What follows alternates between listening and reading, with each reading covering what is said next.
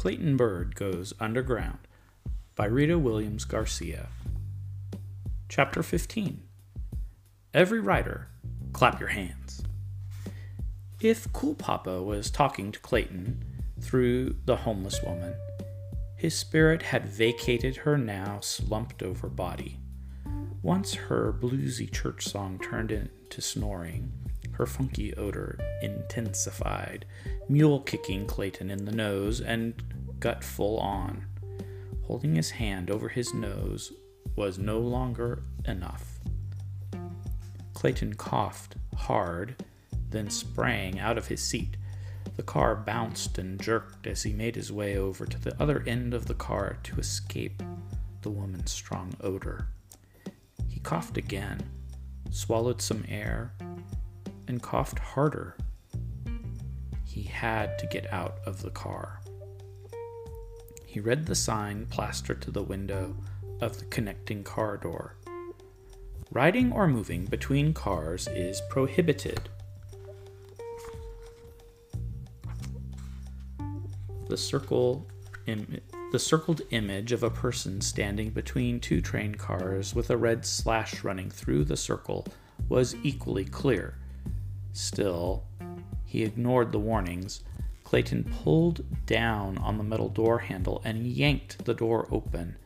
He found himself between the two cars, the train bouncing violently.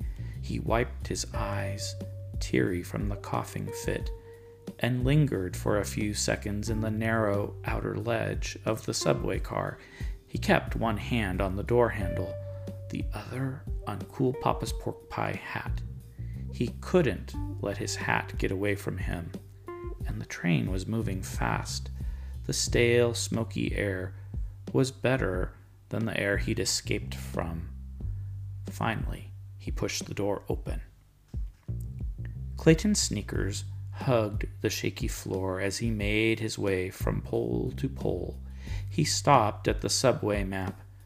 No one sat in the seat just below the map, so he leaned in to get a good look and counted the number of stops before he'd reach West 4th Street Station.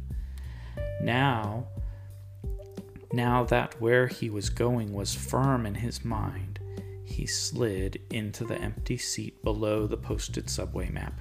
He counted 15 station stops.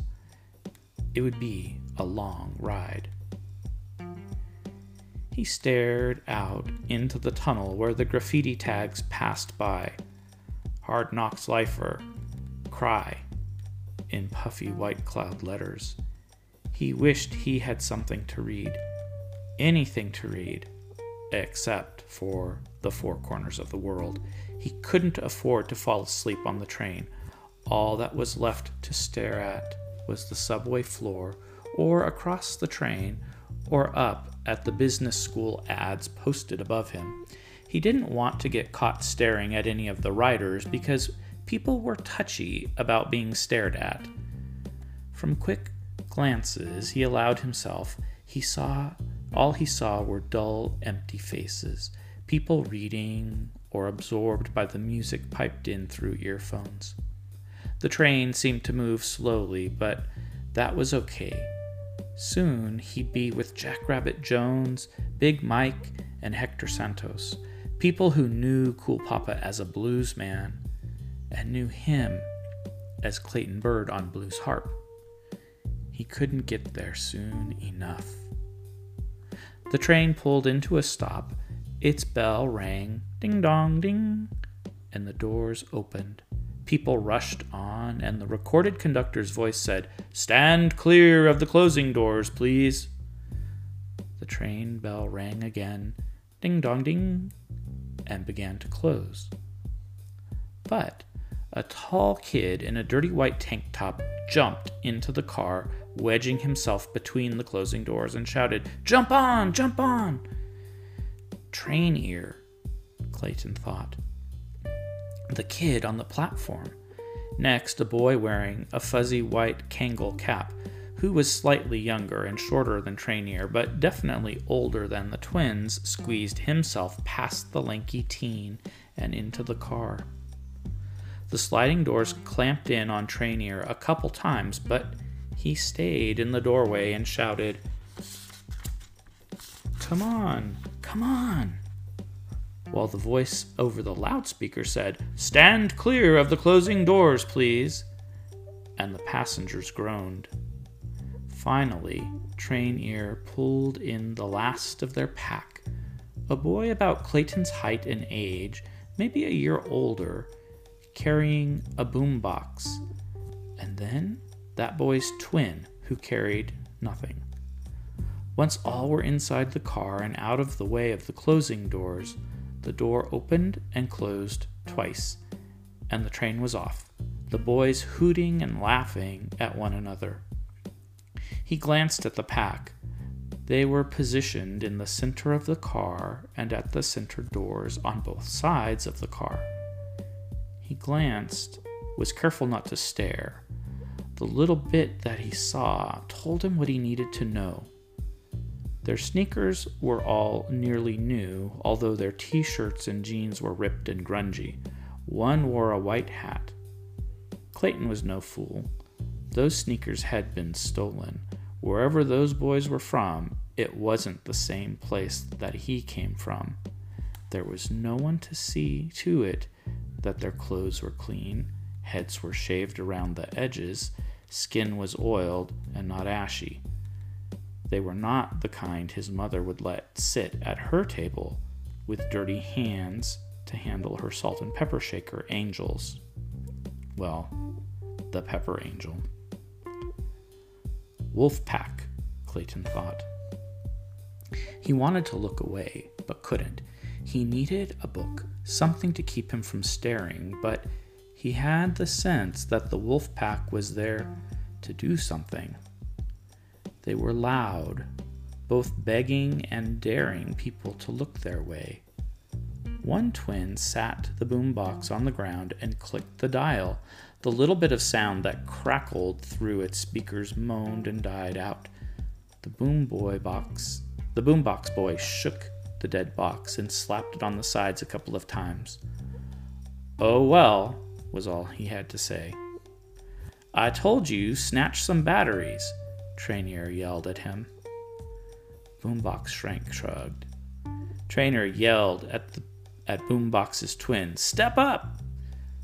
The twin jumped out into the center of the train car and made noise, deep sounds from the inside of his throat, through his nose, lips, and teeth. The boy was a human beatbox. Train Ear shouted at the people on the train, "Every rider, clap your hands. You heard me. Train riders, clap your hands. I know you heard me. Train riders, clap your hands." But the people on the train read their newspapers, continued their conversations, or stared out into the dark tunnel.